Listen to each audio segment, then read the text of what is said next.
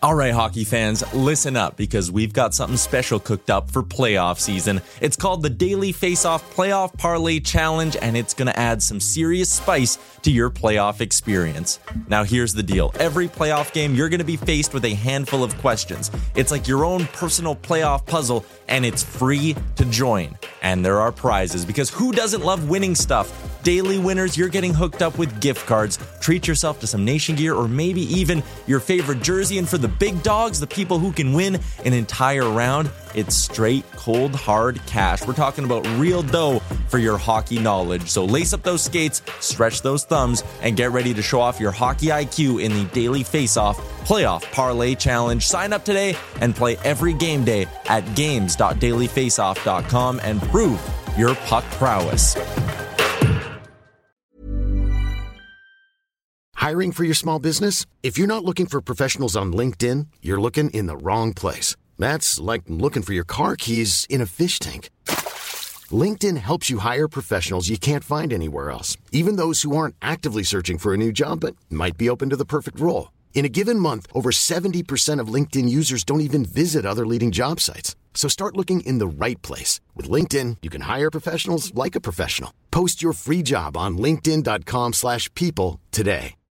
Millions of people have lost weight with personalized plans from Noom. Like Evan, who can't stand salads and still lost 50 pounds.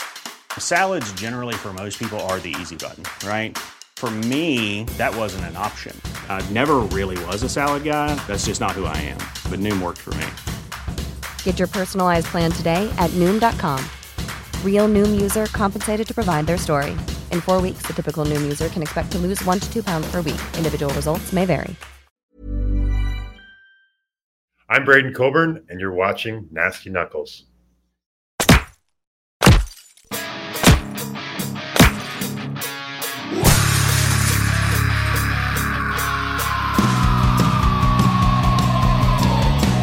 You're listening to Nasty Knuckles, the Hockey Outlaws podcast, with your hosts, Derek Nasty Sotomayor and former Philadelphia Flyer enforcer Riley Cote, as they go behind the scenes with your favorite NHL players. Time to face off.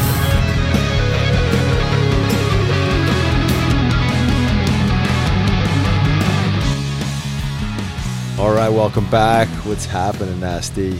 What's up, Regarelia? Sleeping? No, I am not. I got fired up. Baller comes in ready for batting practice today. Looking fucking great. Debo just came in high as a kite. I'm kidding, Debo. I just meant high, like, because it's, game high 3 vibe. and high vibes, man. Canucks tonight, Yeah, Canucks tonight. Ooh. You got the Debut. Canucks. Oh, yeah. Bo.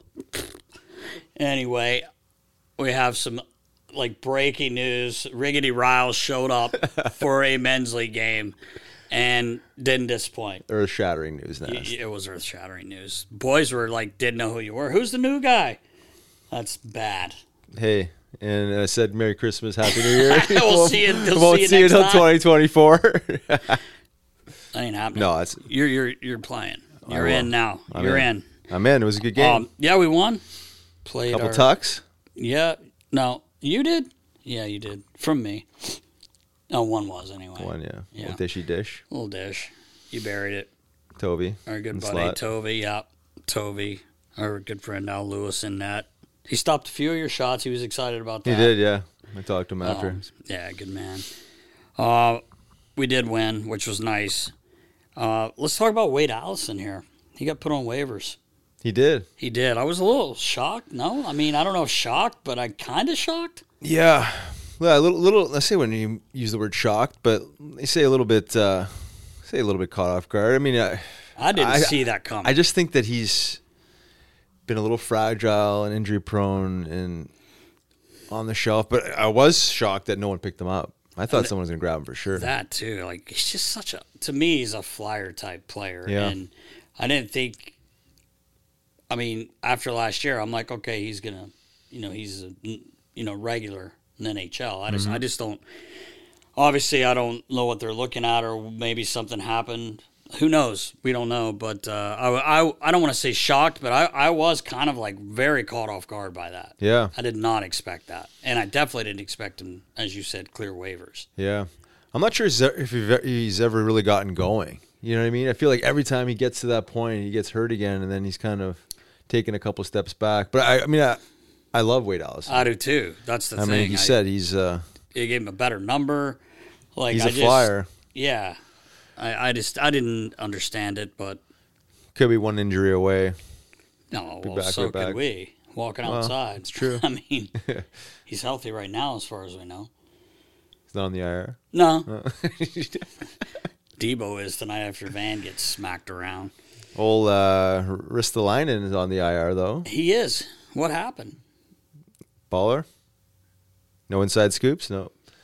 Just saw it this morning. I'm not sure exactly. Yeah, I know. I saw that as well. I'm not sure what was going on there, but hopefully it's not too bad. A couple of our other buddies, former Flyers, were put on waivers as well. Yeah, Baller was telling me Oscar Lindblom and Nicholas Aubé-Kubel. Yeah. So I'm assuming they cleared.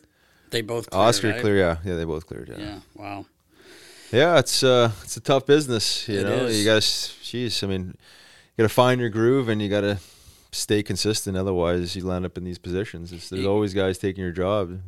That's right. And it's now you see when they say what's the average amount of games of an NHL player. These guys have played in the NHL, but Oscar's basically been there for the last few years, but Cube's kind of bounced a little bit. Yeah, wins the cup and then wins the cup.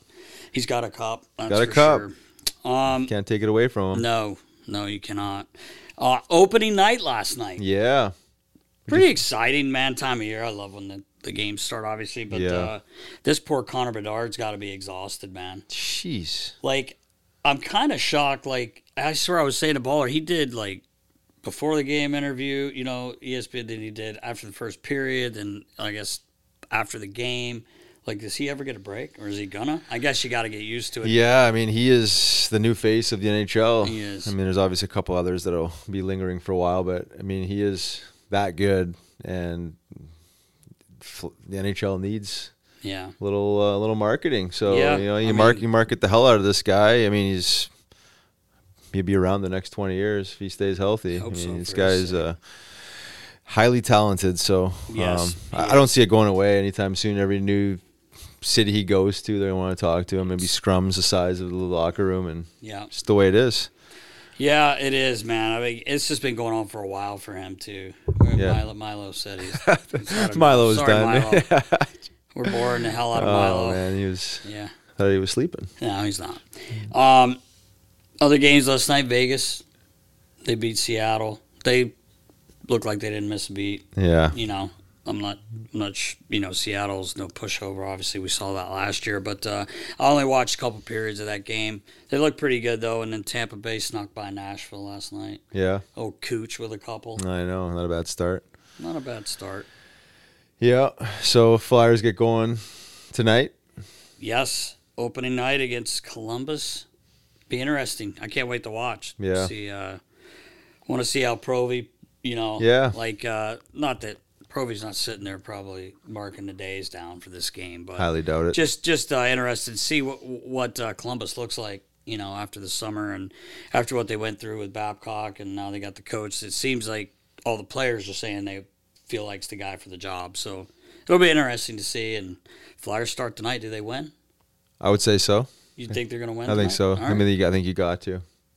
It's a must win. Game one. Can't win them all if you don't get game one. Game one. I think it's a great opponent for the first game. Yeah, I think it's you're not taking on high end team. Vegas. Like Vegas. I will say this about Vegas. A few years ago when we opened up the season in Vegas after they had lost in the finals to Washington, and they had a big to do, like they had won the Western Conference and all that, so they did the banner and stuff, but then we just slapped them around. So I was kind of wondering how that would go last night. They kind of celebrated again a little bit, but Johnny Stevens looked serious. Oh yeah, over there. He's dialed in. Yeah, he was dialed in. Is he ever not dialed in? He's dialed in 24/7. He is. Unless Matchbox 20 comes on. Yeah. And then he's really dialed in. He takes it to another level. Oh, yeah. When that comes on. Everywhere we go, that's what him and I always say. That if you go anywhere and someone's playing acoustic, Matchbox 20. Oh. It's 3 a.m. I must be lonely. Usually you're just like, nah, it's the 3 a.m. Burger King. Yeah, let's go. After you told me we weren't going double there. Whopper with cheese. Yeah, and don't forget your fry and your milkshake. He probably had that, too. No milkshake. You had a milkshake. Who are you kidding? I was trying to add that extra pound. 220 was the goal. Too, and I definitely Boy, was that a bad mistake. This is the stupidest thing. Your body felt great. What are you talking about? Swollen. Face was just highly inflamed. Hey. Stung by a pack of bees. It happens, Neck, man. too. Yeah. Swollen. Neck, too. Yeah, it was. Oh, well. Well, hey, what do we got coming up Friday? Friday, 3v3 Snyder Hockey Tournament at Wells Fargo Center. Sold out. Sold out, 22 teams. Unbelievable. And you can buy tickets for $20 if you want to come in and watch the Riggedy Riles buzz around. Maybe a guy go head first into the net again. Net drive. Tony Vos coming out with us. Anthony Merrigan. Yes. Reg. Nast is breaking the news. He might miss the first game. Well, let's just keep that under wraps. That's a surprise. For who? For the team? Well, Bryce. But by that time it comes out, it won't matter. Yeah, you're right. Might miss the first one. And George Davidson joining the Nasty Knuckle squad as well. Try to get Justin Gordon. Can't find that guy. I called Jeff. Busy. I said, let's go. We need Just. But I think he's busy, so. Yep, it happens. It's going to be fun, though, man. Yeah, looking forward to it. It was a lot of fun last year. Got the warm-up reps on Sunday, so got a little skate in, get the pins going. Yeah. Should be good to go. It's awesome. Soon we'll have some dates for fans of Philly. Oh, yeah. Couple trips this year. Yeah, a couple trips. Looking forward to. Definitely going to do the outdoor game. Oh, yeah. MetLife. And then maybe one or two others. So talking to Joe about that. This guy's been all over the place. Yeah, baby. Busy man. Member of the family, fans of Philly family. Oh, yeah. Looking forward to it. Paige running the show as usual, though. Of course. Don't kid yourself, Joe. We know who's running. We know. So, all right. All right, Nas. Episode 129 with our good friend Kobe. Kobayashi, Braydon Coburn. Let's go. Welcome back. I'm Riley Cote. And I'm Derek Settlemeyer. This week, we're especially excited. When we brought this name up in the pre, we both said at the same time, man, I miss this guy. Yeah. Did you know he was the first overall pick in the WHL?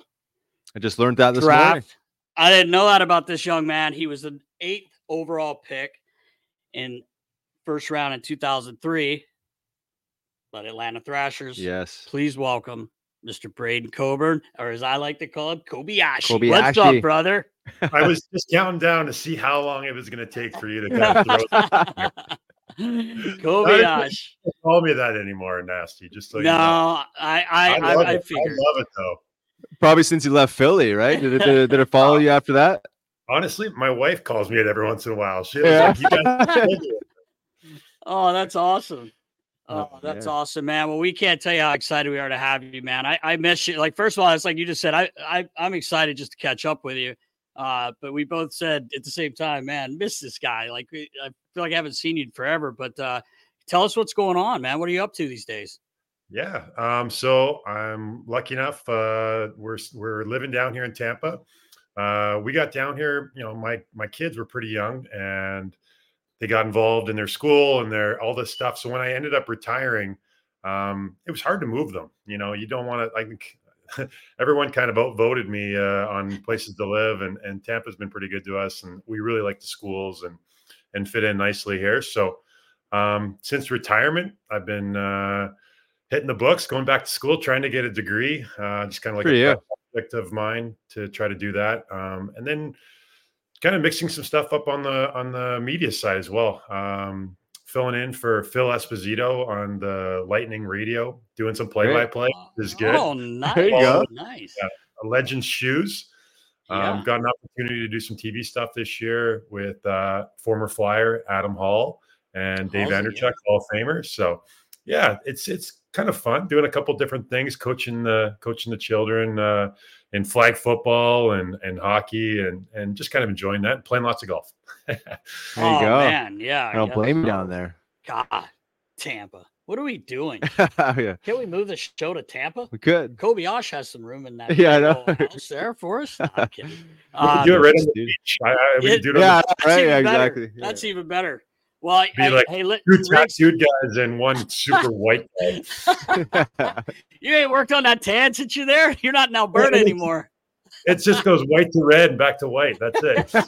Nothing in between. No tones. No tan in between. No tone. Oh, man. It happens. That's funny, man. That's funny. Well, Kobe, I was going to start. I wanted to talk about when we first, I didn't know you, but you played junior.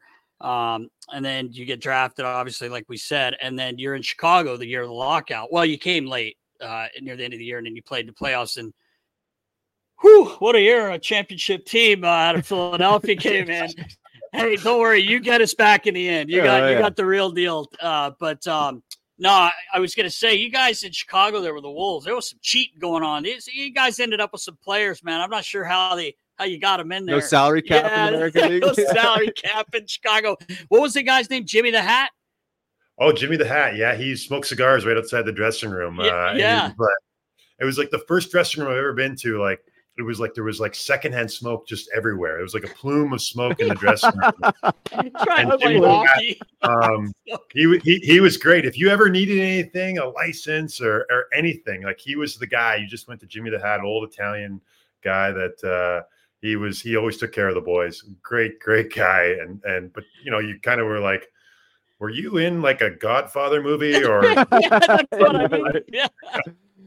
Yeah, the old the garbage disposal business. Yeah, classic. Cement. I'm not sure what was going on. Cement boot business. Yeah. No, but I just remember he was legendary. Everyone always talked about Jimmy the Hat, and I remember seeing him a bunch of times. But he'd say hello, but I didn't know him. But, they had the extra dollars floating around there, paying those veterans big time money. Kobayashi comes in. Here's a car kid. He was a mainstay. He took care of the guys, and I remember when he introduced you to somebody, you listened, right? And you like, okay, yes, sir, thank you, sir, thanks a lot. And there's the 19-year-old kid, it's coming at you quick, right? Coming, I'm born and raised in Saskatchewan, and Jimmy the Hat, you're like, this is real deal, and they treated us great in Chicago. It's like at the time. They always said the Chicago Wolves were kind of like the 31st NHL team, just the way they treated the players and the kind of the facilities and stuff that we had access to was first rate. Yeah, it was. It was always fun to go in there and play it. And we were lucky too. I mean, obviously I was kidding around. We didn't end up winning, but I didn't think that was going to be a sweep. Obviously, those first two games were, 1-0, 2-1. One was an overtime game, but two really good teams, man. Like you guys had a great team. Niedermacki, man, he played. Yeah.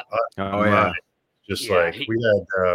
Kari Lettinen and Ontario Niedermacki going like fin to fin on fin violence. Crazy. I remember, Kobe, I don't know if I ever told you this, but I'm not sure if you were ever able to meet Ben Stafford.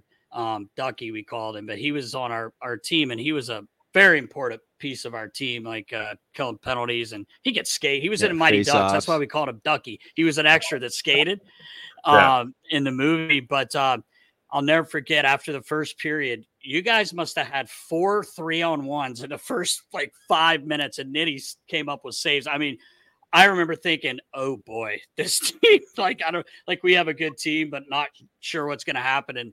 And I think I was sharpening John Slaney's skate, and Ducky came out, and he looked at me and kind of went, oh boy. He's like, they're fast. And then Nitty saved the day, obviously, those first two games, which kind of, it's always nice to win the first two on the road. But anyway, I just wanted to bring that up because the Wolves, that was a cool time that year. That was the best league in the world probably that year. With the NHL not playing. Yeah, I remember two things very, very distinctly, and it was being on the ice and hearing Riles, Grattan, Eager. I was 19-year-old coming up from junior, and these guys are just obliterating, just toasting me, roasting me on the ice. I'm just sitting there being like, man, I better change quick before these guys get back on the ice.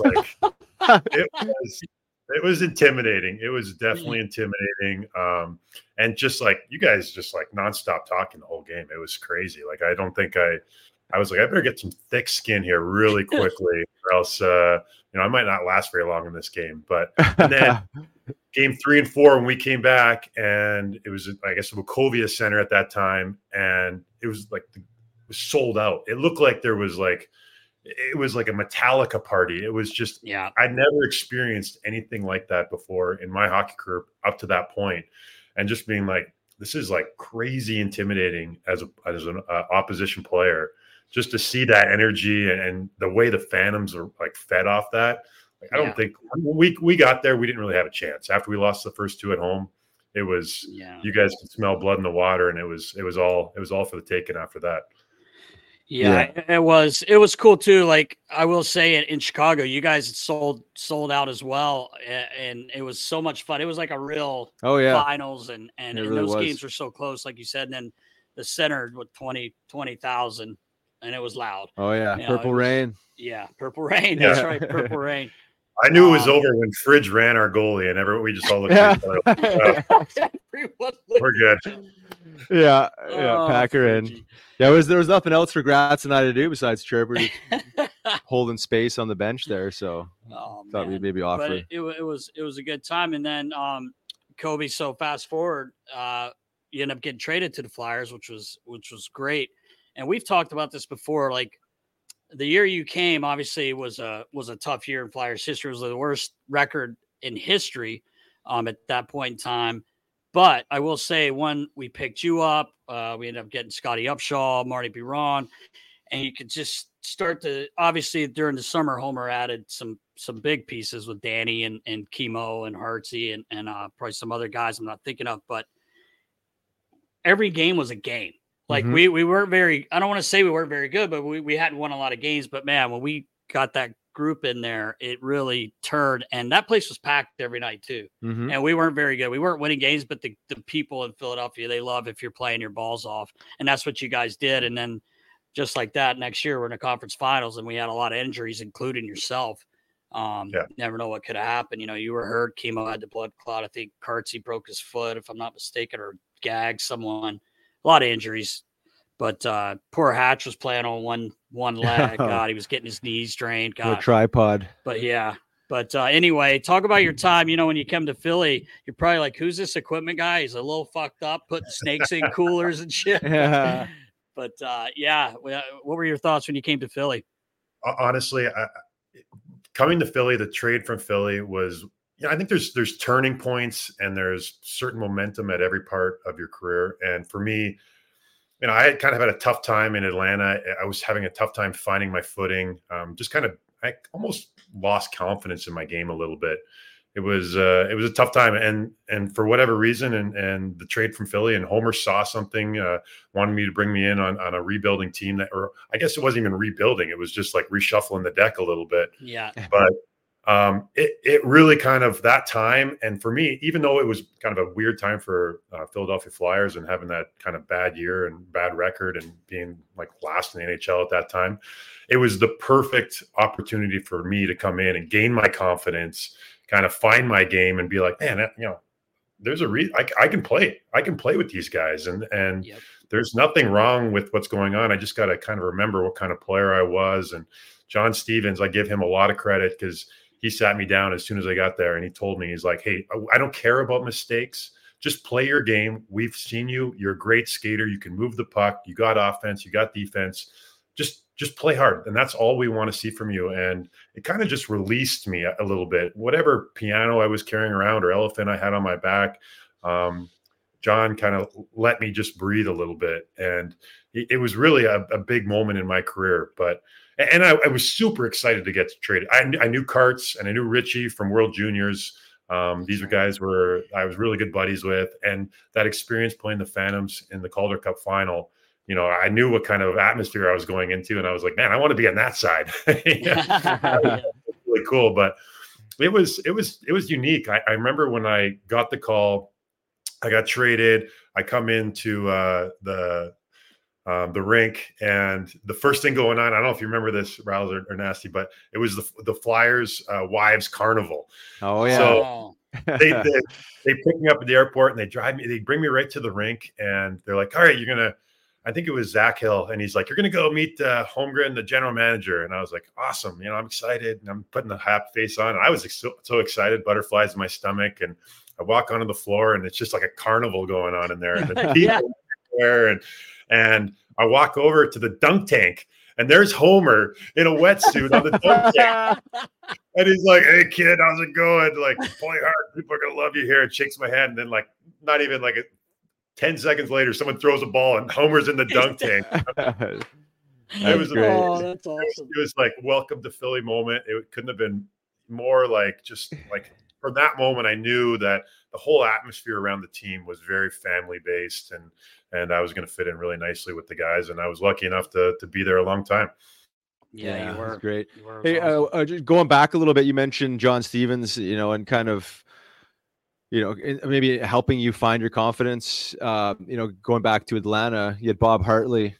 I understand young players take time sometimes to find their game. I mean, two different types of coaching, obviously, I would say, between Bob and John Stevens. How much of maybe this challenge of finding your game in Atlanta was maybe having a coach that maybe didn't believe in you like Johnny? Yeah, there's probably different reasons, and there's some of the reasons probably, some of the reasons were because when I was in Portland, I was playing like 30 minutes a night, Right. and you're as a defenseman, when you get to the NHL, when you're playing 30 minutes, you're not playing at the highest level all the time. And you kind of have to conserve yourself. And so there was some lessons I had to learn, and Sure. tough love from Hartley, like from Uncle Bob. He let me know that my game needed to change, and it just, more than anything, it took me time to figure that out. And for whatever reason, sometimes with guys and young players, a change of scenery just kind of flips the switch for them. And for me, that the switch was the trade and just coming into a new situation and kind of just turning the page. But like, I wouldn't trade the lessons I learned in Atlanta for anything, because it really helped me grow as a player. And I don't believe that the rest of my career would have turned out the way it would have if I didn't learn those things early on in my career. Because there was some things I had all the physical tools, and I had the skating ability. I needed to kind of get a little bit quicker with the processing and kind of up, I guess, generally kind of just the way I played and being able to learn the NHL game. And as a young defenseman, that's not always easy to do. Yeah, that's right. And you mentioned like you're playing 30-35 minutes a night in Portland. Sometimes you generate some bad habits that don't fly at the pro level, right? Because you're just thrown out there, just carry the puck, move the puck, score some goals. And like the coaches turn a blind eye to some of these, so-called bad habits that are generated from playing so much. But then all of a sudden you're under the microscope at the pro level, and everything is so structured, and you can't do that stuff anymore. So I think what you're describing, I see this a lot with young players. They come from a lot of ice time to limited ice time, and they struggle with getting in their own head because it's so structured and regimented. Well, it had come very easily, and I had played against not men. Like, you get to the NHL, everyone's a man, and at that point, up to that point, any mistake, I could overcome it, just be my skating or my strength or just kind of like overpowering guys. And at the NHL level, you just it's different. There's guys like you, Rouse, running around, and it's hard to outmuscle guys like that, and Todd Fedoruk and Darian Hatcher. You talk to those guys and you meet them, and you're like, man, like, either I got to learn this game very quickly, I got to up my conditioning, up my strength, try to put myself at a higher level, and there's just little things that as a player you kind of have to learn. And for me, that learning experience took place in Chicago and in Atlanta. Yeah. Well, I'll tell you what, I think you were either the champ or runner or to co-champ every year for being the most fit flyer. So if anyone could play 30 minutes, I bet you could have, Kobe, the shape you're in. You're an absolute beast. But I can see where you're saying there, where you go from playing like when you're juniors, like, and you were there 4 years, right? Like you were there and you played a lot of, we were looking at your stats, and It's a different game when you come in, and even at the American League, like you said, these are men now. They're grown men, that you're playing against. It's a lot different. Yeah, absolutely. And you got to find what kind of player you're going to be. You have to decide. Am I a Paul Coffey, or am I Chris Pronger, or who am I? It's kind of a little bit of a identity-seeking moment as a young defenseman when you're coming into this league. Well, when did you have that kind of aha moment? Was it in Philly? Like, as you started playing more regularly and getting more minutes, it was somewhat of a process, right? Kind of like accepting like where you are, right? Maybe you're not a Paul Coffey, but like that's okay because there's not many of them, and just finding your groove.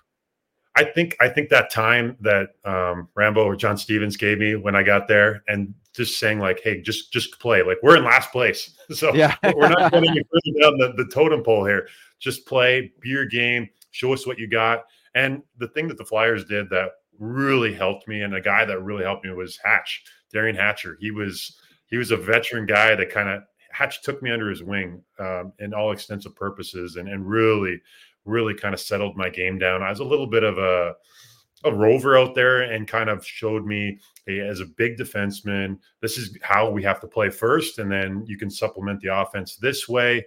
And Hatch kind of settled me down and really kind of supplemented me as a player. And I think, when coaches are telling you one thing, it's helpful, absolutely. But when an older teammate that you respect, and that I love Hatch, and I would run through a wall for Hatch. And so when he's telling you things, you take that to heart, and you really try to emulate and try to please him. Like, I wanted to play well because I wanted Hatch to like me. Right. For a number of different reasons. And then when Chemo came on the team, I got paired with Chemo for a number of years, and we were steady partners for a long time. And playing with a guy like that, it was career changing for me. It really was. We kind of able to develop so much chemistry, and he's such a cerebral player and a smart guy. And we were able to kind of play off each other. And one thing I found very unique about Chemo was it was all unspoken. There wasn't a ton of communication on the ice. He didn't like to communicate. He just liked being able to read, and he knew where I was going, and I was able to go where he was going. And I remember him numerous times being like, Kobe, stop calling for the puck. I know you're there. Trust me. I know where everybody is. And, it couldn't be more true for Chemo. He was such a smart guy, and it made that process for me growing as a player. And under those two guys, I really credit them with taking my game to another level. Yeah. Chemo was a special player, he was. Man. It's funny that he's saying no yell for the puck. All the coaches are like, communicate, talk. I know where you are. He's like, they can hear you too, so don't be talking too much, because then they know our plays and know that I'm open or know that you're open. It was just like, I coach now, and I'm like, I'm the same way as you, Rouse. I'm like, talk. And he was like, shh, quiet. Right? Don't show your hand too much. In that next year, like I was saying earlier, it turns out we end up having that 7-game series with Wash, and Loops ends up winning it in overtime. That was one of I still like that'll pop up on my feed on YouTube, and I have to watch it, man. It just gives me chills. That was such a cool thing, going from the worst team, in the league, and Homer doing some work. Like, that was a true retool. Is that what they called it here? Retool, yeah. The last couple of years they were going to retool, and it didn't really happen. But that was a true retool. Like, he brought in Loops. I forgot about Loops earlier, but and Chemo and Danny, and it was a great group. You guys it was just so much fun. It was a lot of fun. It was special. There was a special group of guys. We had a lot of fun. It was like a young guys, and I feel like we were all kind of there was different spots. We had big name free agents, but then we had young guys that were really kind of up and coming, that were fighting for ice time. And I just remember, like, internal competition was huge for that team. And you got Marty Biron back there. We just had characters at every position. I don't know. It was it's so true. I look back at that year so fondly, and I think, like, just like you, I think of that like often. And then to have that like deep playoff run was really cool. And Loop scoring that goal, I remember being on the ice, and like, it was just, I don't know who it was. Someone got hit with like a full can or a full soda, and like someone was like, someone threw some keys at me or something like that. Slap shot. Yeah, right. It was Chef with a monkey wrench. Oh yeah, people were upset, but that was my first sense of like NHL playoff hockey and how like intense it was, and that was awesome. It was just awesome, man. We had a great time. Yeah, it was great. Yeah, great locker room. Hey, like I just think, and then extended beyond that year too. For the next couple of years, I feel right. It was just there's something special when you have the right chemistry. It just like makes going to the rink so much better. And then obviously we're collecting some wins there, but like, it's just so necessary. Like you said, characters in every position. You just had like practice was fun and it should be right. I mean, it's work obviously, but you got to have fun too. And the best teams I've ever been on was just like the besides the skill, obviously, like even the Calder Cup year, we had like a solid locker room. Like guys like had fun, but they worked. And I felt the same way in a couple of those years, and including 2010 there. Yeah. Solid group of guys, had each other's back, had some fun, and it was awesome. It makes things a lot easier. Never a bad day going to the rink. Like even when like there was a couple losses or whatever, you always look forward to just getting there and seeing the guys.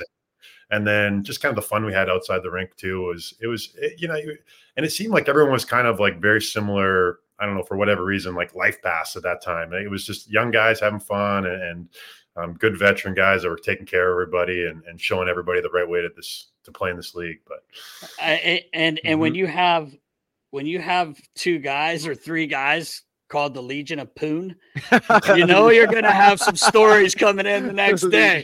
And I think everyone enjoyed those. Sometimes you're scratching your head. Who's the third on that? I don't know if they included Cartsy and Richie. But I told we had Johnny Leclerc on Cobes, and I said, Johnny, like he's pretty reserved. And I said, Johnny, you guys were the Legion of Doom. Were you aware that there was another Legion a few years later called the Legion of Poon? And he just started dying. He goes, I was not. Oh man, we needed like a campfire in the middle of the dressing room and just have the boys. I know, right? Just roasting some marshmallows and story time. Unfortunately, we can't share a lot of those. I know. Get canceled. But yeah, man, it was a great time. And then you just went to 2010, and there was another just epic run. Came up short, but that team and that year, that was for me. We've talked about it before, Kobe.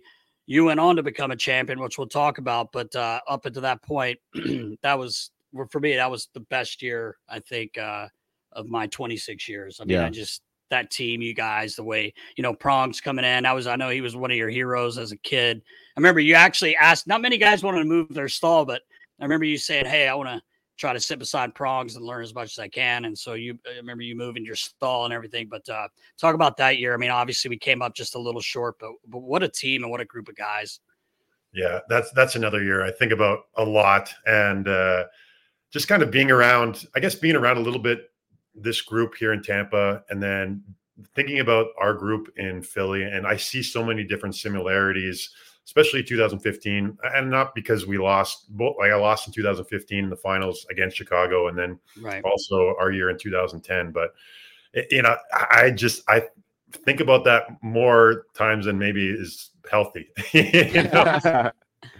think about what could have been, and just how that group I thought was just so special. And for whatever reason, when a team wins, they stay together a little bit more. And I wish for our sake for that year, 2010, that we would have won and we'd have more reasons, like, the 20-year anniversary and getting all those back together would be just absolutely insane. I think that would have been the fun. Maybe we should still do it. Figure it out. Yeah, right. We're such a good group. Great idea. We came so close, and I look back at that series, and there was so many things that I thought, man, if this just went this way for us or this way for us, like we could have been Stanley Cup champions. And good for Chicago. They started their dynasty at that moment. But I thought that whole year, just the way we made the playoffs on the last game of the year, in the shootout, and seeing the Brian Boucher kick, after and G and Danny B scoring on Hank. It was just like, I just, everything about it was wild. And the comeback against Boston, and then us spanking around Montreal and New Jersey. It's just always when I think about my career and looking back, like that's just one of the highlights and one of the things that I'll always cherish, and that group of guys as well. Speaking of that, you reminded me there, Montreal. I think we had it posted the other day, but the shift by Mike Richards. I love that. I will never. It's my favorite goal ever. I think, as you know, I was with the Flyers for 25 years. I think that's my favorite goal ever. Just because I thought the roof was coming off that place. We were down 1-0. But what I wanted to say about that, if you remember, I always noticed it. Kobe looked like Jimmy Superfly Snuka. Someone was coming across. You look like you came off the top ropes. He tried to absolutely, I can't remember what player it is, but he tries to absolute end them. And Richie had made a hit too, right? Yeah, right. What the whole minute of that whole thing, and then G flipping it and Richie scoring. But yeah, that whole run, man, like it could have gone either way. Just like we talked about with the other with Chicago in the American League. But 2-2. Mm-hmm. You're in the finals, and would we lose game 5, 2-1, and then you lose in overtime? Some people say, I thought Lates and Bush, man, they were great. Like they got us there, but you never know. Like if Razor hadn't have been hurt, like he was a big part of our team too. You kind of forget.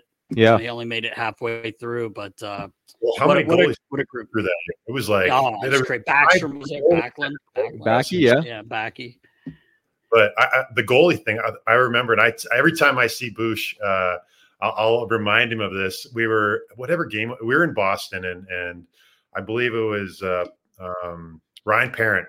He fell backwards on top of Bush, and I don't know if you remember this. And Bush his knees kind of went out, and he's laying on his back, and he starts screaming, and he's like, Mo, it's done, and Jimmy McCrossan came out there and picked him up, and all Bush is saying is like, "It's over, boys. Both my knees are done. This is it." And little did we know, like Lates just caught fire after that and came in, and then Richie like smoked Krejci, put him out. It was a real we talked about turning points. Like that was the really turning point in the series, and after that, we just kind of kept rolling in Game 7, and it's like. Of course, we go down 3-0 in Game 7. Yeah, right. I know, right? We've talked about that before. Like, epic time. Why not? Yeah, I know, right? Why not?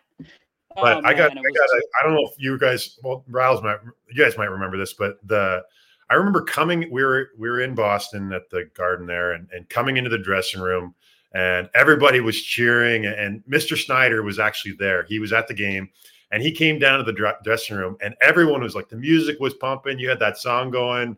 Mac Miller going, and everyone's high-fiving.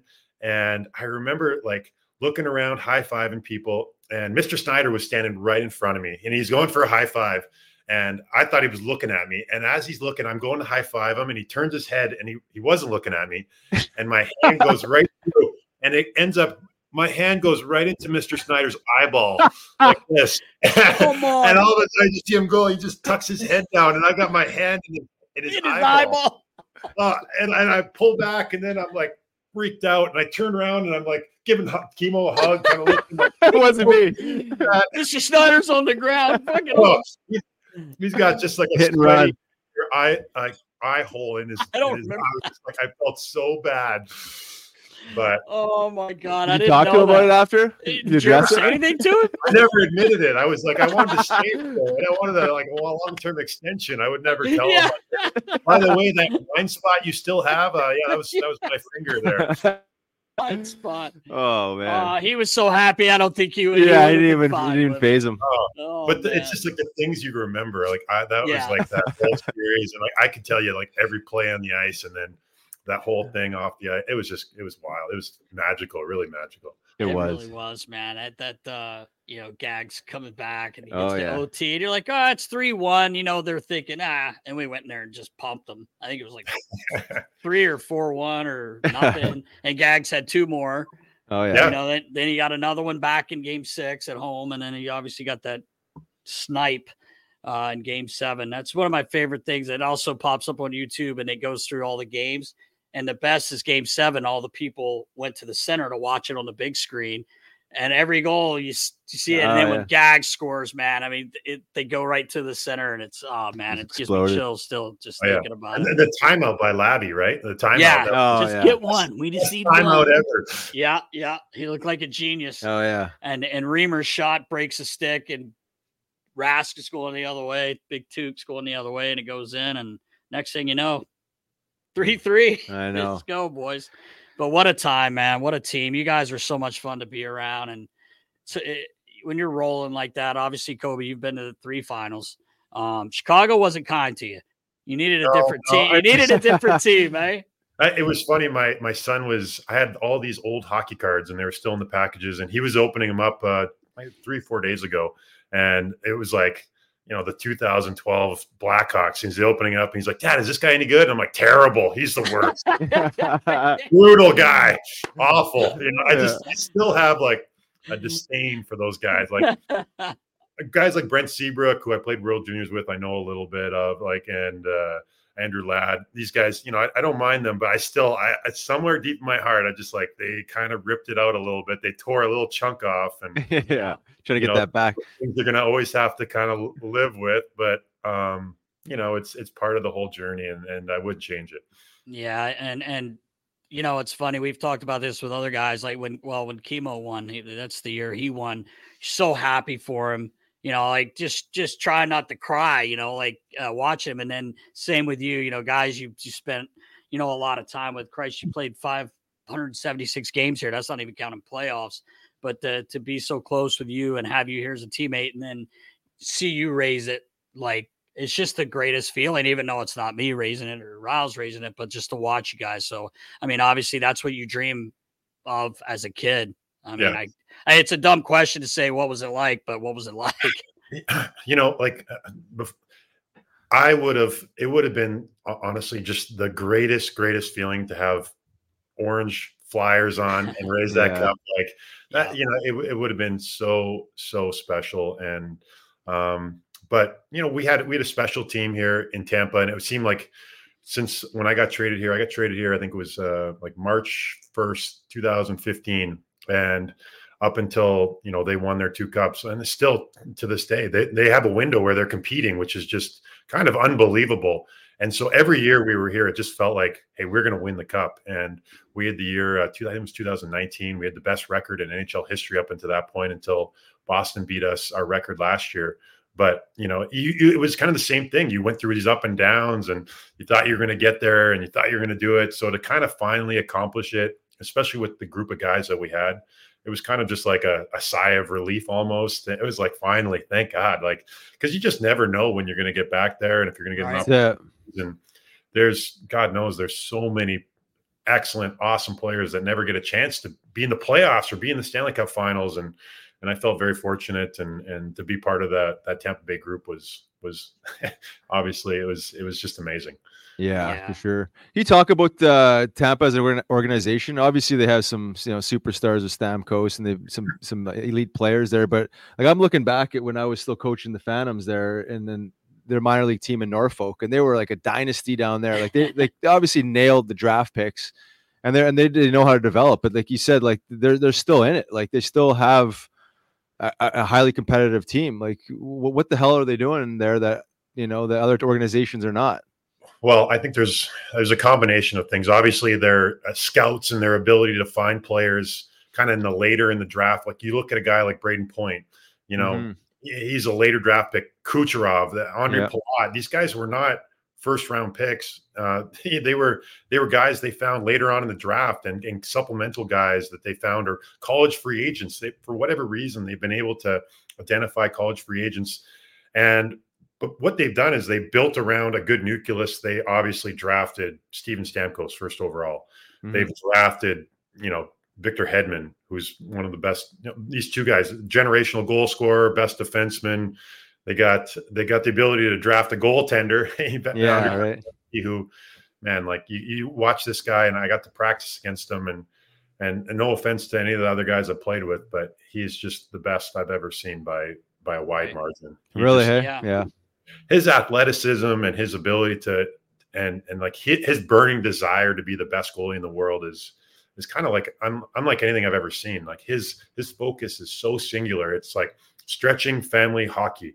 Like that's it. When he wakes up, that's just how it kind of goes for him. And so they've done a good job of just collecting this talent. And it was Steve Yzerman that kind of started this whole thing and really developed it. And the emphasis on the farm system and bringing these guys through. And then Julien Brisebois, his aggressive moves that he's done at the deadline. We don't win the Stanley Cup, our first Stanley Cup in the bubble there, without the moves for Blake Coleman and Barclay Goodrow. Like, these are the moves that he went out and he gave up what looked like a bunch of assets. But at the end of the day, if you don't do those moves, I really don't think we get it done. Those guys were instrumental in kind of the way that team was set up. Yeah, they've been relevant for quite a while. And I was going to ask too. That was a great question, Riles. How much does Cooper play into this too? Because I mean, he seems to be pushing the right buttons as well. Yeah. One thing that Coop has done like amazing is he's developed culture. He's developed a culture and people have fit in. And I think at the beginning he was coaching a lot. There was a lot of coaching, but now because they've won and the guys that they brought up and they've come up through with Coop kind of through the system, they run the team. This Tampa Bay Lightning team, it's run by the players. The coaches kind of set up the boundaries and the guidelines, but at the end of the day, it's the players. They're driving the bus. They're holding each other accountable. And Coop's, he's done a really good job of kind of morphing that in and letting that whole thing develop. And now you got guys like Stammer and Hetty and just kind of all through the lineup of different veteran guys that, they take it now. And the young guys, they're leaders now too. And they've done a good job of just letting those guys say like, hey, like, we can yell and scream at you and that's great. But we all know that as players, like eventually you tune that out to a certain extent. So you got guys like I watched like the progression of Nikita Kucherov, when I first saw him, like he is so talented. I can't even tell you. I went to the game last night and I'm sitting beside my daughter and I'm like, just watch him. Yeah. Like, focus on him. Just watch what he does out there. And he's just so special. But same with him. Like he's gone from, kind of a didn't speak a lot of English, Russian, kind of very, very competitive, but now he's a leader. Like I can see him after practices. I can see him like talking to guys, like trying to make his teammates around him better. And they've just done a good job of kind of, I guess, giving that culture room to breathe and grow. And it's going to keep going as long as those guys really kind of keep driving the bus. Yeah, for sure. Yeah, and Coop was there, I don't know how many years now total, but he was, in Norfolk when they won the Calder Cup and they kind of the starting of the, I say that the bit of the dynasty. Like he created the culture in the minor leagues and obviously the help of some superstars at the big club, but he was able to carry that and obviously get buy-in that this is the way good teams are built, right? It is winning through the players, right? The coaches there, it really should be just essentially the buffers, the boundaries, the keepers, and the rest of it is kind of taken care of inside the locker room. So for sure. Love to hear it.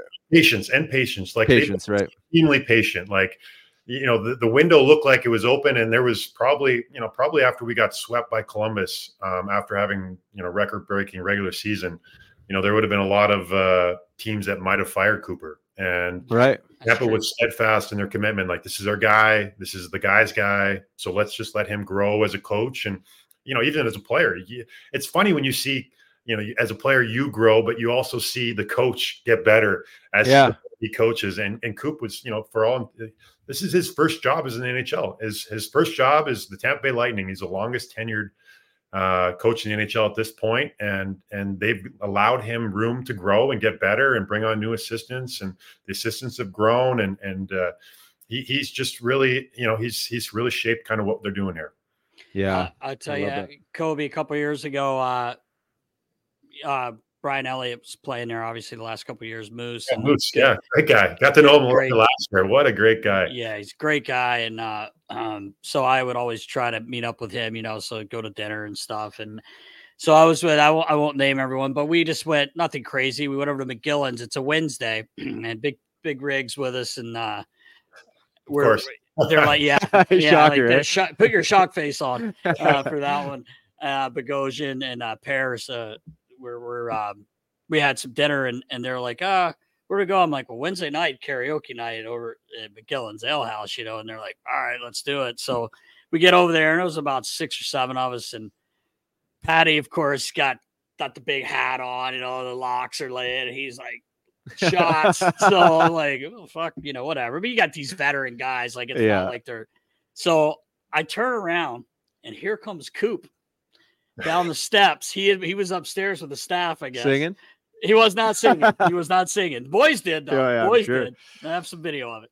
But no, Coop came down and I'm like, I turn and I'm like trying to cover my mouth. I'm like, Patty, Coop. Like, because the girl's got the thing of big tray. Yeah. And Coop comes over and he's standing there and he goes, Patty's like, hey, Coop. He goes, got one for me. The shot, he goes, guys, have fun. I'll see you tomorrow. It's so great. And leaves. I'm like, dude, like, he trusts, they're older of course, players. yeah. Like, he knows it'll they'll show up the next day. Young kids there, but exactly. It was pretty cool that, I love that respect. Yeah, exactly.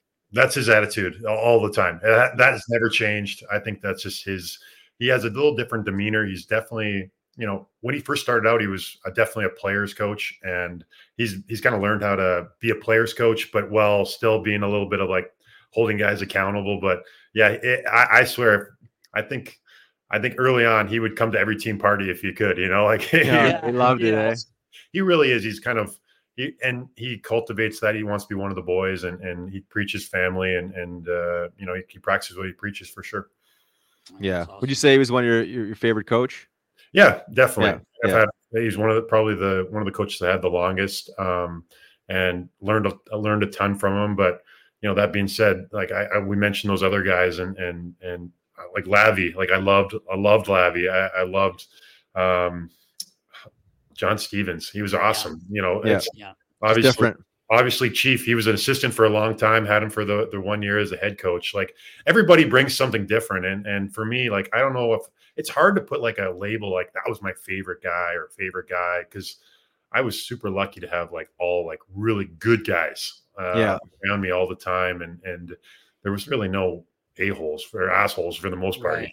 So it's funny, Kobe. I don't know if you remember how I'm sure you remember how fired up Lavi would be sometimes, and because you're giving him Red Bull shots. Well, I was gonna say, like, there was whatever was in that concoction you gave him. Oh my gosh! The problem was he was there at 3:00, pacing the hallways with about 8 black coffees. Okay, then he found these Red Bull. Is a full can of Red Bull, but in a shot. It was called a Red Bull shot, but it had everything that a full can had. Cranked that, and then he had me getting those pills from GNC, those like hydroxy. Hydroxy. And so, but it was funny because the guy, like, you could tell when he took one of those pills. And Chief would take it too, but Chief could keep it together. He was sweating all over the place. Lavi's red, he's screaming, and he's fucking elbowing me, on plays and stuff like that. But the best is like, guys, I think it was Richie turns around the one night. He goes, hey, man, stop giving him those fucking pills, dude. And he's like, he can't have those anymore, man. He goes, I'm going to lose it. Richie's like, I'm going to lose it, man. He's too wild with those things. Oh, yeah. So he would come down to the D side, and he would be like yelling at Cato, get these guys going. Like, they're not awake. And Cato would be like, all right, boys, we're just going to wait till he kind of mellows out a little bit. Go in there. Keep playing. Wait till that Red Bull shot kicks out a little bit. Yeah. Oh, man. He was more fired up than I was pacing those hallways. Dude, you were pretty fired up, too. We were competing side by side, so you could walk up and coffee. You had it all going. Maybe you should have signed up for the dry island for Red Bull shots and hydroxy addiction. Oh God! But and you've been intense. Like you did. You're right. You had some really good coaches, Kobe. Like good people. Like I honestly looking back, I'm just trying to think of like, everyone's like, oh, there's good guys and bad guys, and honestly, like the amount of good guys was just overwhelmingly. It was just. There's so many great guys and guys that I'm so thankful that I got to play with. There were so little guys that you were like, yeah, I probably would never grab a beer with that guy. You know what I mean? Yeah, right. It was just for whatever reason, and I don't know if you feel the same, Rouse, but I felt very fortunate that I got to play with like so many great guys. 100%. Yeah. I wouldn't change anything for the world. It was like I say, a dream come true when you can go to the locker room every day and just have fun and be around good guys. It certainly makes the experience that much better. And there's one thing, like I remember about you, Kobe, and you're still bringing it. Like it's you always had a great attitude, like I remember you just having fun. You're always there early. And you still have that same energy and attitude. So I've always appreciated that about you, and I'm sure it's a big part of why you were so successful in life and in your career. So I love that about you. I hope I keep it. Sometimes my kids they test patience. Yeah, right. Yeah. But I guess the alternative, I could be living. Not that there's anything wrong with. I could be living in my hometown, but I just feel fortunate that where's hockey's taken me in my life. Like I've been able to travel the world, lived all over the country, been to the most amazing steakhouses and restaurants all over America. Like, man, just things you're just like, wow, that's just like, I can't believe I did that. And growing up a town like Shaunavan's 1,800 people, and the big going out for is like eating at the Chinese food restaurant, Chinese buffet. There we go, shrimp again, yeah. But I just feel very, very, very fortunate. Yeah, for sure. You should, man. Talk about how your career landed up wrapping up there. I know you get dealt to Ottawa, and then eventually the Islanders. Yeah. I mean, how did that go down for you, and how was your mindset towards the end? Sure. Yeah, it kind of all transpired during the lockout, or sorry, not the lockout, the pandemic. We ended up in the bubble, and there was all those kind of crazy rules, and so kind of after we won the cup, we were facing some cap issues with the Lightning, and Julian Brisebois came to me, and he was just like, hey, we're thinking about doing this. I had a no trade at the time, and he asked me if I was willing to work with them and trying to find a spot, and I had 1 year left of my deal, and I figured that probably was going to be the last deal, the last year of my career, just kind of judging by how my body was feeling at the time. I kind of got this, like, as I went along in my career, it just became harder and harder to get going every day. The biggest thing was my left hip. It was just like starting to lock up, and I had a lot of arthritis forming around it, and kind of the mobility was going the wrong way. Yeah. When you're skating and you're a big guy and you rely on your skating, it just got harder to stay healthy. But I wanted to try to play one more year, and accepted the move to Ottawa, and didn't really, I guess, looking back, I didn't really understand kind of the whole thing with how everything was going to turn out with the pandemic, and going to Canada was tough because I left my family, and they weren't able to come visit because there was different rules about quarantining for 2 weeks, and the kids were in school here in Florida, which was almost completely open, which is even like two different worlds, Florida and Canada. But I think it ended up being like 4 months that between visits with my kids and my wife. It's gotta be really tough. It was tough, but there was tons of stuff I got to learn. I got to be roommates with a guy named Derek Steppen, who did the same thing, left his family, came to Ottawa. We lived in a house together. I can't even tell you how many Bud Lights we drank. Yeah, right. It felt like some sort of bachelor day, and we couldn't go anywhere. Like there was no restaurants open. There was nowhere to go. The team was very particular about, hey, you come to the rink and then go home. We don't want you guys socializing a lot, and you're trying to take the precautions, but we would just go and we'd cruise like the grocery store, just be like, we gotta get out of this house, like, yeah, right. Like the 10th baseball game, and we were watching hockey nonstop, and he showed me, I don't even, like, we were trying to cook, which is just a disaster. we had a good time, and when he got hurt, he ended up separating his shoulder and going back home, and at that point, it got a little tougher to be there, kind of being by yourself there in Ottawa. And then they found me a trade to a playoff contender. So I ended up going to the Islanders, talked to Lou, who was so gracious and helpful to my family. Brought everybody in so I could see everybody out at the trade deadline. And he was very honest and open. He's like, hey, we want defensive depth. You're going to be our seventh guy. Come playoff time. And that team it was great. I learned a lot, and you learn a lot from going from team to team and meeting different guys. And that team, I didn't get on the ice much with those guys, which was, it was tough. It's tough to do that, but they had a good group of guys there, and then got to meet a lot of guys that, when you're playing against, you're like, I hate this guy. This guy's Matt Martin. I think I've probably fought him 3 or 4 times in my career. And you get to be on the same team as these guys, and you find out they're great guys. Like, it's just the fraternity that we call hockey is is filled with guys that you just you go to bat for, but you can hate one moment and love the next. So after that year in on the island, I kind of knew that my body was telling me it was time, and it was kind of time to refocus on part two and definitely reconnecting with my family as well. Yeah, for we sure. had a hell of a career. I know. Man. How's your body holding up after your retirement? You mentioned it was slowing down and getting tight. Like, pretty decent shape, all things considered.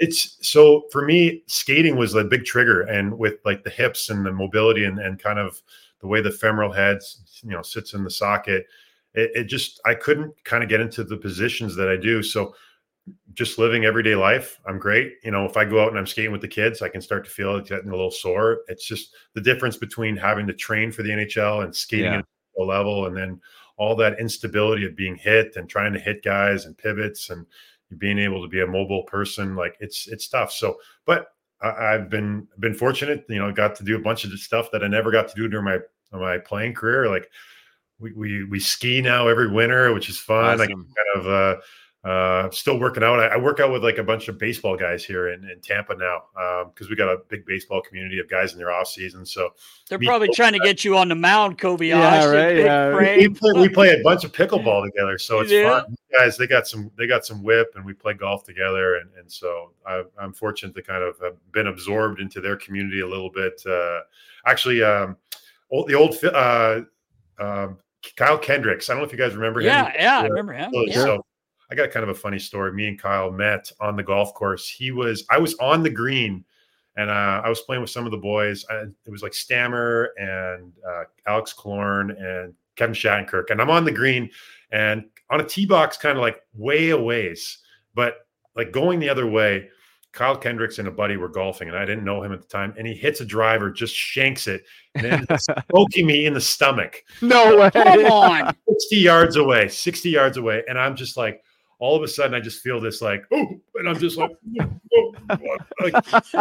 I'm like, I'm looking at the guys, and I'm like, I refuse to go down. Like I'm not like these. Like, there's just no way. There's no way. And Stammer's looking at me. He's standing right beside me. He's like, Kobe, like breathe. And I'm just like, okay. And he looks, he's like, are you okay? Is everything okay? And I'm like, yeah, I think I'm okay. I think I'll be all right. And he's like, hold on a second.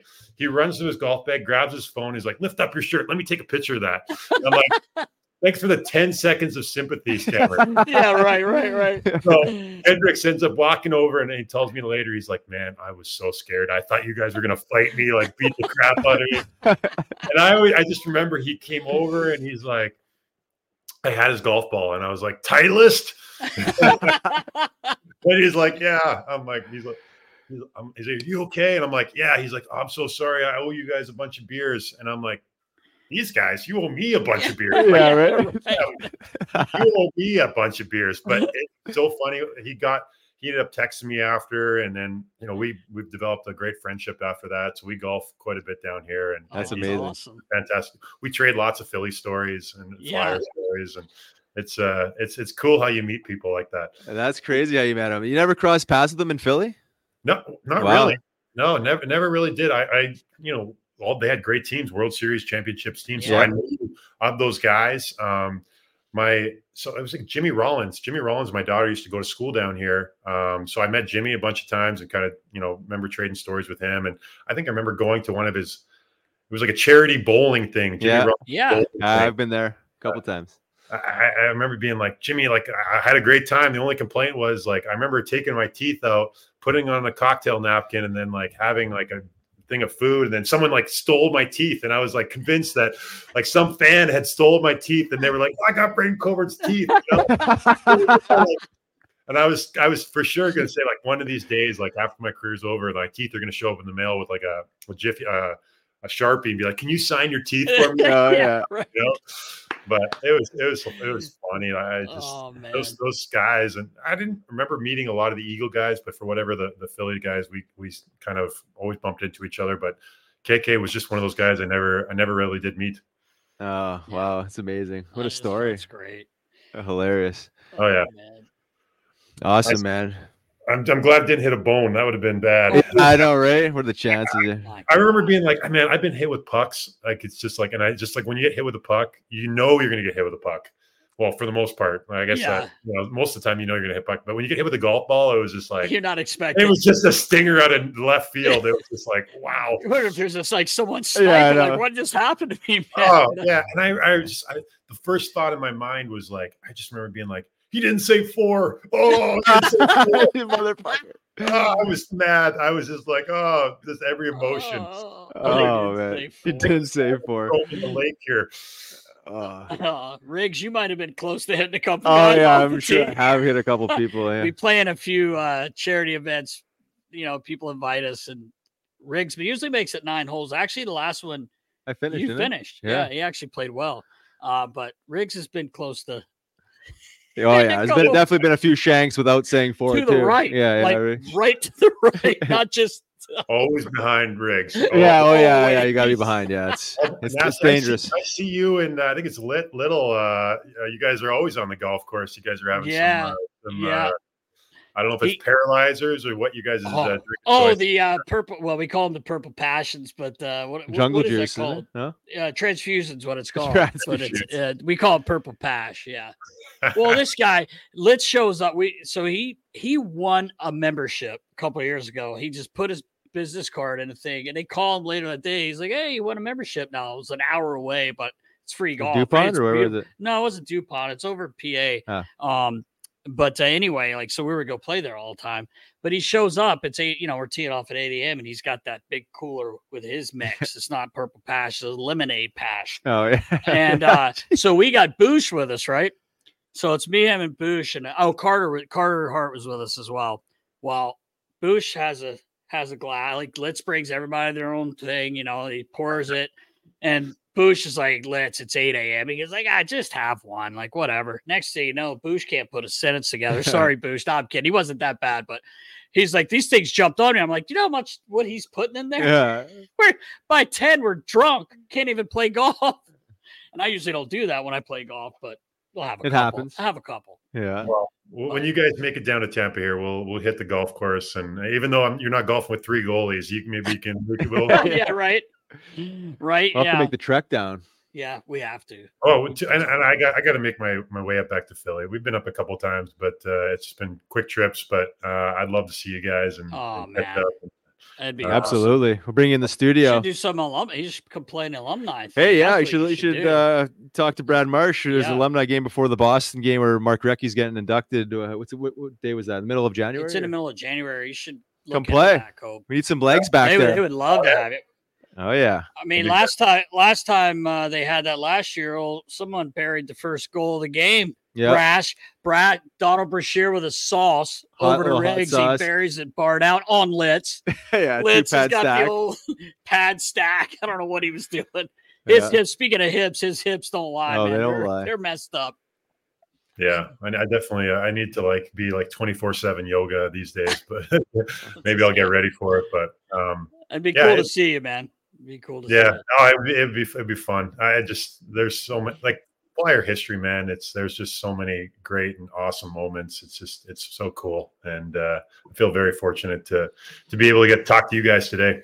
Yeah, well, we appreciate you. Excited. We'll get you on a pairing with either Mark Howe or Joe Watson. Your choice. Yeah, I remember there was I think there was a golf tournament that Marshy sent out an email this summer about the golf tournament. We were doing. I have a hockey school. I do it back in Shaunavon every year. So we'd been doing that for 10 years, and they put the ice back in my hometown for us every year. We get 150 kids, and awesome. That's awesome. I get to scream at some kids and be like, "Man, this is wild." But it's people are like, "You should do this all the time," and I'm like, "1 week is enough." Yeah, all the time. Yeah, enough. I got 2 kids, and that's enough. I don't need 150 of them. No kidding. Yeah, well, good for you going back to. Tell the kids how to play the game and teach them what you've learned, man. It's important. We have fun. Sure. Well, Kobe, you said you were coaching. I've got my coaching certificate and all that stuff. I'm not coaching really this year. I coached this summer, one of Elvis's teams, but he's a goalie, man. Oh, you created a goalie? That's awesome. Well, I didn't create it. It just kind of created itself. But you funded it. During these games, he made the AAA team. He plays for Philadelphia Hockey Club here, PHC. Great organization. But man, it's I just want to relax and watch. He's like, when your kid's a goalie, man, it's like, it's nerve wracking, dude. Need some aroused medicine. Yeah, calm the down. nervous system. That's your little I'm thinking about Elvie, and I'm like, man, he was just a little tyke when I was there, you know. And I think about even like your daughters, like they were like getting their license or graduating, even when I was just leaving. And like to think about they're grown women, I'm sure, and a little Elvie, man, they have babies. They're both moms. Nasty the Gramps. I know. So I was saying, let me make you feel old because it makes me feel really old. I have 2 grandsons. So awesome. I can't believe that at the age of 35. I know. I don't know how it happens, Nast. You're reverse aging. You're like a fine wine. I wish, man. But they're doing awesome, man. They both have beautiful baby boys, man. It's cool. It's cool. Elvis is just he's nothing like his dad. Nothing like his dad. He's got some issues. It just skips a generation. I blame my dad. I blame Sudsy. Sudsy. Sudsy. Oh my God, love that guy. Oh man, love that guy. I got to tell you. Well, because I was thinking about stories. I was like, what can I tell you? Like, and I was like, man, I remember you, Riles, when you were training before the year. And I remember I think I was coming back from I had my hip surgery and so I was rehabbing with Sal and Jimmy, and we're up there and they're like, well, we got to keep the mats clear because Riles has got some Camden police officers coming up to the mat. And you guys were like fist fighting, like on the mats. Like there was blood and there was like scratches and there was like, and I remember just sitting there being like, man, I'm not ever fighting Riles, like ever. Like, this is wild. Like this guy is on a different level. He is on a mission to like kill people. Like, my God. And on the flip side, I was just so impressed on like your dedication to, being ready and just what you did to make sure your body was ready to perform kind of in the NHL, right? So I just remember that story. I'm seeing these like Camden police officers leaving with like noses over here. And, you got a black eye and there's bloody knuckles. I was just like, this is awesome. It's so funny he said that because I said to you before, I remember him saying, oh, I'll do some sparring today, upstairs. And I'm like, oh yeah. He's like, so a couple of Camden guys are coming over. I go up there. First of all, they were monsters. Yeah, they were not. They were not little guys. No. And like you said, I start watching and they're like fighting. I'm like, whoa, what are we doing here? Like, you're like really fighting. No, it's like 85%. What? Guys, 85% turns into 100% when you get punched in the face, right? Oh, like, yeah, you get pissed off and you start really fighting. But it was crazy. You're right, Kobe. I'm I wish I could have scored 50. It would have been a little easier on the bod pod. How you found those guys? Like you just put out like a little thing in the paper, like hey, Facebook message, yeah. Let's get rough and tumble here, No, this is no Sal versus Huggy like wrestling match. Yeah, I know, right? They were all brought in by Marco Prazzo, who was the jiu-jitsu fight coach that hired there, and he was buddies with them. They trained at his studio, and he's like, you need some guys to spar? I'm like, sure. Bring in like 300 pounds, 6'9", like mutants. Oh my God. I'm not enough. He's fighting Brash and LaRock and all these guys. He's fighting in the summer. I will say that it absolutely helped me. I can't like that off season you're talking about. I just felt so goddamn strong on the ice. Like, I mean, you're so used to fighting guys that size and they're pulling you around and ripping on your neck and punching you in the face. It's like fighting a guy like Brash felt normal. Right. You know what I mean? Because those guys were brash. Like, like these guys were in their own world. So, something to be said about, training outside of your comfort zone, if you will. Right. I mean, that was the world I was living in back then. I mean, I couldn't show fear and I couldn't be afraid, and I had to answer the bell no matter how big the guy was. So it helped with certainly confidence, if anything. That was that year when you fought that year. It was always a show, man. I felt like I got to pay a ticket here to see this. I'm on the bench and I'm like, I need a ticket to this. I just remember that you guys mentioned before the show, but you had talking to George LaRock and that scrap you had with George LaRock, and you hit him and like his helmet like popped straight up. Yeah. It was like one of those like rock'em sock'em things. It was awesome. Yeah, he actually said. he actually said when we talked to him that he said that was the hardest he'd ever been hit.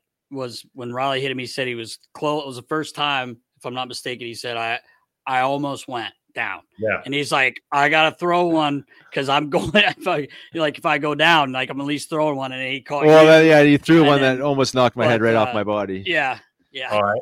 I had a good chat last year too. We had a Lightning alumni thing, and Andre Waugh was in town. And Andre Waugh, he's a fantastic character. Great he is funny, hey? Oh, he's just like he's just the class clown that never grew up. You know, he's amazing. And we got talking a little bit about that fight and kind of his reaction and Torts and the whole thing on the bench. And he's like, man, I was just like, they just kept showing it over and over and that's over. I think that's why he was losing his That's mind, why he lost his shit. Yeah, showing. I just couldn't control my emotions. He's like, every time I looked up, they're showing me like getting knocked out. And I'm like, he's like, I was just going to like kill somebody.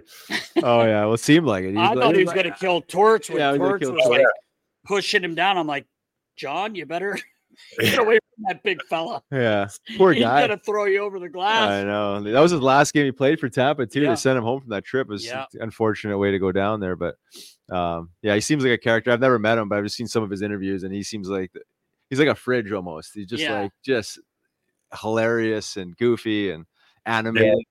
Oh, they're doing some sort of, it's like a cruise, you know, they have a couple alumni guys, and they're doing a cruise, and he's one of the guys doing the cruise. And awesome. Dude, I got 1,000 things going on, but I couldn't do it. And I'm just envisioning this like cruise with Andre Waugh, like what this like show is going to be like. It's going to be crazy. Oh yeah. Kobe, before we let you go, I do have to say this. I gotta bust your chops. So do you still like look at equipment or sticks, you know, like, cause Kobe was always like, I used to laugh because I'd come in and Kobe would have like whoever was beside him, like his shin guards, and looking at the shin guards. I'm like, Kobe, what are you doing? Well, these shin guards, they're a little different. I'm like, no, they're not. And then, so sometimes Kimo would be like, hey, Kobe's looking at those elbow pads, you know, like he would just try to like stir the pot. Right. So, and you know, sticks, like, you know what you wanted. Like, I mean, but it was just funny because I'd always see you looking at someone's stick. I'm like, he's right-handed, Cobes. No, I'm kidding. But one of the funny things, I don't know if I ever got to tell you. So it sucked when you got traded, but obviously it worked out great for you, like we've talked about. But I remember talking to Ray Thill, and I said, listen, keep Kobe Osh out of the equipment room and out of the stick room, because he's going to be in there like just obviously kidding around. I said, no, he's always messing around with stuff. And I swear to God, Cobes, he calls me like a week later. It was for something. I can't remember what it was for, but he's like, hey, I went back at our practice rink and I heard somebody shuffling around, and we had these old sticks that had wooden blades, and they were shafts taped up, and Kobe has them undone. He's looking at them. I said, that's Cobes. He's just checking it out, man. But it was great. I used to love that, especially when Kimo would kind of be like, hey, he's looking, he's looking at his elbow pads. You know? Oh, yeah.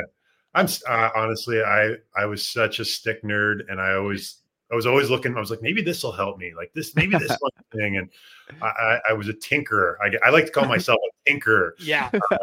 But I still catch myself. Like I'll walk into. The other day I was doing some stuff for the Lightning, and I walked into the dressing room, and instead of just walking into the dressing room to talk to the guys, I had to stop at the stick rack, and I'm like looking up at every single guy, and I'm like, oh yeah, I kind of like that one, and kind of stiff, and I'm like, that's great, man. I can see Cooch like eyeing me in the corner, being like, do not flex my stick. Yeah, right. Yeah.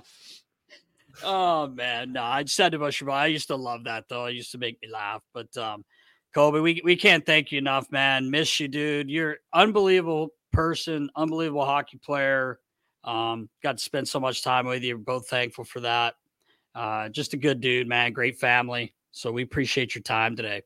I appreciate you guys. And this, like, having me on, this was really, I was looking for, it's been a couple of days. I've been like I text Rouse this morning. I was like, please send me that email. I don't want to miss it. I don't know what your guys' schedule is. Like, I want to make sure I'm on here, and it sucks that this is the way we kind of got to catch up, but hopefully moving forward here, we can stay in touch. And I'd love just to always kind of know what you guys are doing. And now I'll be avid follower of Nasty Knuckles and seeing what you guys are doing and who you're interviewing and all the stories. Because I know there's a whole like vault of stories. Some of them I know and a lot of them I don't. And I want to hear them I don't. Yeah. Awesome, man. Sure, we appreciate you. Yeah. Shoot us a note on what you got going on in the media space. And follow your stuff as well. And anytime you're in Philly or plan on coming to Philly, we'll bring in the studio. Yeah, we'll see how this TV stuff goes. My friends keep telling me I got the face for the radio. So they're like, everything's the best fit for you. And I'm like, maybe I got to shave this, get rid of some of this, make it look a little bit more Bush-like. A Bush-like, yeah, exactly. Nasty gives me shit all the time, too. He's got his man bun. You don't have a man bun, so you're okay. You can slick that back. Probably. It's turning gray, man. It's turning gray. It's you know me, know that Nasty. Like when my hair grows out, it just grows into brown.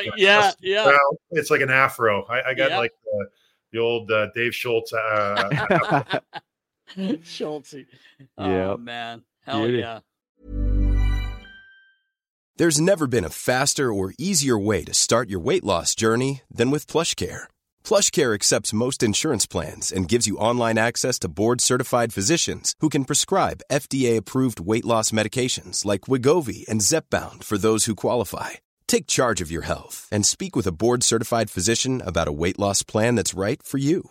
Get started today at plushcare.com/weightloss. That's plushcare.com/weightloss. plushcare.com/weightloss. Burrow is a furniture company known for timeless design and thoughtful construction and free shipping, and that extends to their outdoor collection. Their outdoor furniture is built to withstand the elements, featuring rust-proof stainless steel hardware, weather-ready teak, and quick-dry foam cushions. For Memorial Day, get 15% off your Burrow purchase at burrow.com/acast and up to 25% off outdoor. That's up to 25% off outdoor furniture at burrow.com/acast. Mom deserves the best, and there's no better place to shop for Mother's Day than Whole Foods Market. They're your destination for unbeatable savings, from premium gifts to show-stopping flowers and irresistible desserts. Start by saving 33% with Prime on all body care and candles. Then get a 15-stem bunch of tulips for just $9.99 each with Prime. Round out Mom's menu with festive rosé, irresistible berry chantilly cake, and more special treats. Come celebrate Mother's Day at Whole Foods Market. Well, we appreciate you. You take care. We'll talk to you soon, Kobe. Awesome, guys. Thank you so Thanks, much. Bro. All right, later. Big thank you to our friend Braydon Coburn. Kobe-osh. Miss Kobe. I do too, man. What a great guy. Yeah. He was always so much fun. I know I was picking on him a little bit. Like, I never seen a guy look at other people's equipment more than him. Yeah. He's that guy that'd sneak into a room and like start looking at sticks. Oh, he was nuts, but what a great guy, man. Yeah. Great teammate. He was, yeah. Just what a specimen, yeah. too. He's a workhorse. Skate. Built for hockey. Like, was he fittest player of the year every year he was here? At least 2 or 3 years. Or you know, Co. Oh, yeah, there was him and a couple other guys and someone at the top always. every time, yeah. But he's a machine. He was a machine. Skate forever. See him do sprints like running. It's like shot out of a cannon, man. Yeah. This guy, he never, like we said, I don't think he knew how strong he was. Kobe, he's like one of those farm, farm freakishly strong, just freakishly explosive. strong. Yeah. Like he could have probably fought. Oh yeah. I mean, he did fight when he had to, but you know what I mean. I don't think he wanted to fight, which a lot of guys don't. I don't blame him. But there's a guy that if he got pissed off and he grabbed a hold of you, you might be in trouble. Yeah, I agree. So he's 6'5", 225, 230 pounds. I mean, strong man, but a great guy. Yeah, great attitude. Just love him. Yeah, so appreciate him. Appreciate you, Kobe. It's that time, Nast. It is that time for Clear Questions, brought to you by clearrum.com. Go there, Riggs. And if you put in Nasty 2023, you get 35% off of your entire order. Wow. In PA. In PA only. Yes, and I'm still a little short here. You are. Crushing all the purple patch. Still got the cucumber. Just crushing it. A little too healthy for you? Not a big QZ guy. I'm not going to lie. Not a big QZ guy. Can't even eat them normally unless they're just drenched in dressing or something. But I don't eat dressing. You don't? No. Oh, right. I quit. Nobody likes a quitter. Anyway, Baller, what do you got, man? We got one from Greg Bond over on Instagram. Bondo. Bonzi. What are you most looking forward to from the 23-24 hockey season? Well, I think for me, I'm very interested. Obviously, we're here, Flyers people. I'm interested to see how the season goes because we know what they're trying to do, and you don't want to say they're trying to lose, but I think they're going to win more. I don't want to say than they want to, but I feel like we're going to win more games than people think. Yeah. That, it's like Torch said the other day, and Danny, I love where people have us picked. And we know, he could squeeze so much out of guys and younger guys especially. But I think in the back end, we might be missing a little bit more than we're used to with Provy, D'Angelo gone. Yep. So I'm interested in that. Obviously, in all the league because I'm a hockey nerd and I watch it every night. But I'm really interested to see how we show the Flyers show. Well, I feel the same way. I think kind of what we were talking with Frank last week is I just feel like they're going to do better than most people expect them to do, but not because the roster's beefed up. I think it's just it's towards squeeze them. These guys are going to work. They're going to keep finding their identity, but I think they're going to win more games than we expect them to. They might give that wild card spot an honest push. Wow. But I don't think they're going to get in it. But right. I mean, well, I think but they're if they're pushing, I think they're going to push. I mean, at least the way. Yeah, maybe it's more of a hope. But like we've talked about, they've found their identity, at least the foundation of it. Yeah, it's going to continue to improve. But I think that they're gonna work, and I think if they they play sound defense, they're gonna find ways to score goals. Up front. I mean, they're not going to be high scoring games. I don't think. No. But I think if they play the right way, they're gonna be able to squeeze a few games out, and then I'm just excited to see Connor McDavid and Connor Bedard, and I'm trying to see some of these guys kind of take that next step. I mean, I'd like to see a Canadian team win the Stanley Cup. Absolutely not. Why not? I don't want to see that. You don't want to see McDavid hoist? Not really. No. Well, I do. Well, of course you do. Maple Leafs? Can he keep getting better? Is that possible? I think he might score 200 points this year. You think so? 180. We'll see. You got Bedard at under 20 goals. So no, I still have that bet. The guy's won Apple. I think he's going to get 40 goals this year. 40? Yeah. Well, the old runner's 30 of goals. Well, first of all, you said he wouldn't get 20 when we made our. No, I never said that. He didn't Let's go say to the that. tape. Paul. I'm kidding. The tape. It wasn't rolling. How many did Timu have? 76 goals. His rookie year? Yeah. He's not getting 76. He's not getting 76, 40. I mean, that's achievable. He could, the way he shoots the puck. We'll see. Besides being amazing with the puck, I think his shot might be his best asset. Well, obviously. I mean, he learned from Timmy Turk. Turkey. Oh, turkey poo. Yeah, but that's what I'm looking forward to. Basically the season, but really to see what happens here and how it plays out for the Flyers. Yep. Good question. We got one from Mike Pohl, 72, over on Twitter. If the team is in the hunt for a playoff spot, do you still look to move vets like Atkinson, Stahl, Hathaway, etc.? Man, that's a great question. Because you're really stuck if you're the GM. If you are pushing and you're right there, the fans are going to want you to make it. Of course. I mean, and not that they don't want to make it, but you know what I'm saying. It puts you in a hard spot because you've made it clear that you're rebuilding. Mm-hmm. So if you can get some decent assets for those guys, that's really what you're trying to do, right? Yeah. So that'd be because I wonder what Torts would be saying. Yeah, at that point, hey, get us a guy, or add something. Don't take away. Yeah. That's a great question. I don't know the answer to that. It's a challenging situation for a GM that's in a rebuild, right? I mean, it always goes back to the conversation we've been having with Frank. It's just like no one intentionally loses, right? I mean, maybe the GM management disassembles a team and they'll naturally lose more games. But I think if you're in a situation like that going into trade deadline, I have a hard time believing that you're just going to blow it up. I do too, and the other thing is kind of like now I know our team, we're kind of perfect to talk about 2010 with Kobe being our guest today, but like we snuck in somehow. We had a really good team. Yeah. But we snuck in. You sneak in anything. Well, that's it. We right? all know that's the thing. Like, what if that's the year? Now, obviously, this ain't going to happen. But if they do sneak in, now all of a sudden you have just as much chance as anyone else. Yep. So that's a great question because what do you do? That's a lot of meetings. Meetings for meetings. That's for sure. A lot of meetings, boys. Lots. Great question. Yep. Is that a wrap? All right, it's a wrap, Nas. Debo. Thanks for the questions. Get fired up, baby.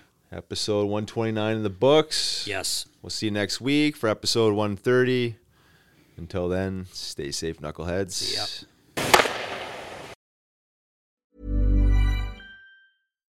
Why don't more infant formula companies use organic, grass-fed whole milk instead of skim? Why don't more infant formula companies use the latest breast milk science? Why don't more infant formula companies run their own clinical trials? Why don't more infant formula companies use more of the proteins found in breast milk? Why don't more infant formula companies have their own factories instead of outsourcing their manufacturing? We wondered the same thing. So we made ByHeart, a better formula for formula. Learn more at byheart.com. Mom deserves the best, and there's no better place to shop for Mother's Day than Whole Foods Market. They're your destination for unbeatable savings, from premium gifts to show-stopping flowers and irresistible desserts. Start by saving 33% with Prime on all body care and candles. Then get a 15-stem bunch of tulips for just $9.99 each with Prime. Round out Mom's menu with festive rosé, irresistible berry chantilly cake, and more special treats. Come celebrate Mother's Day at Whole Foods Market.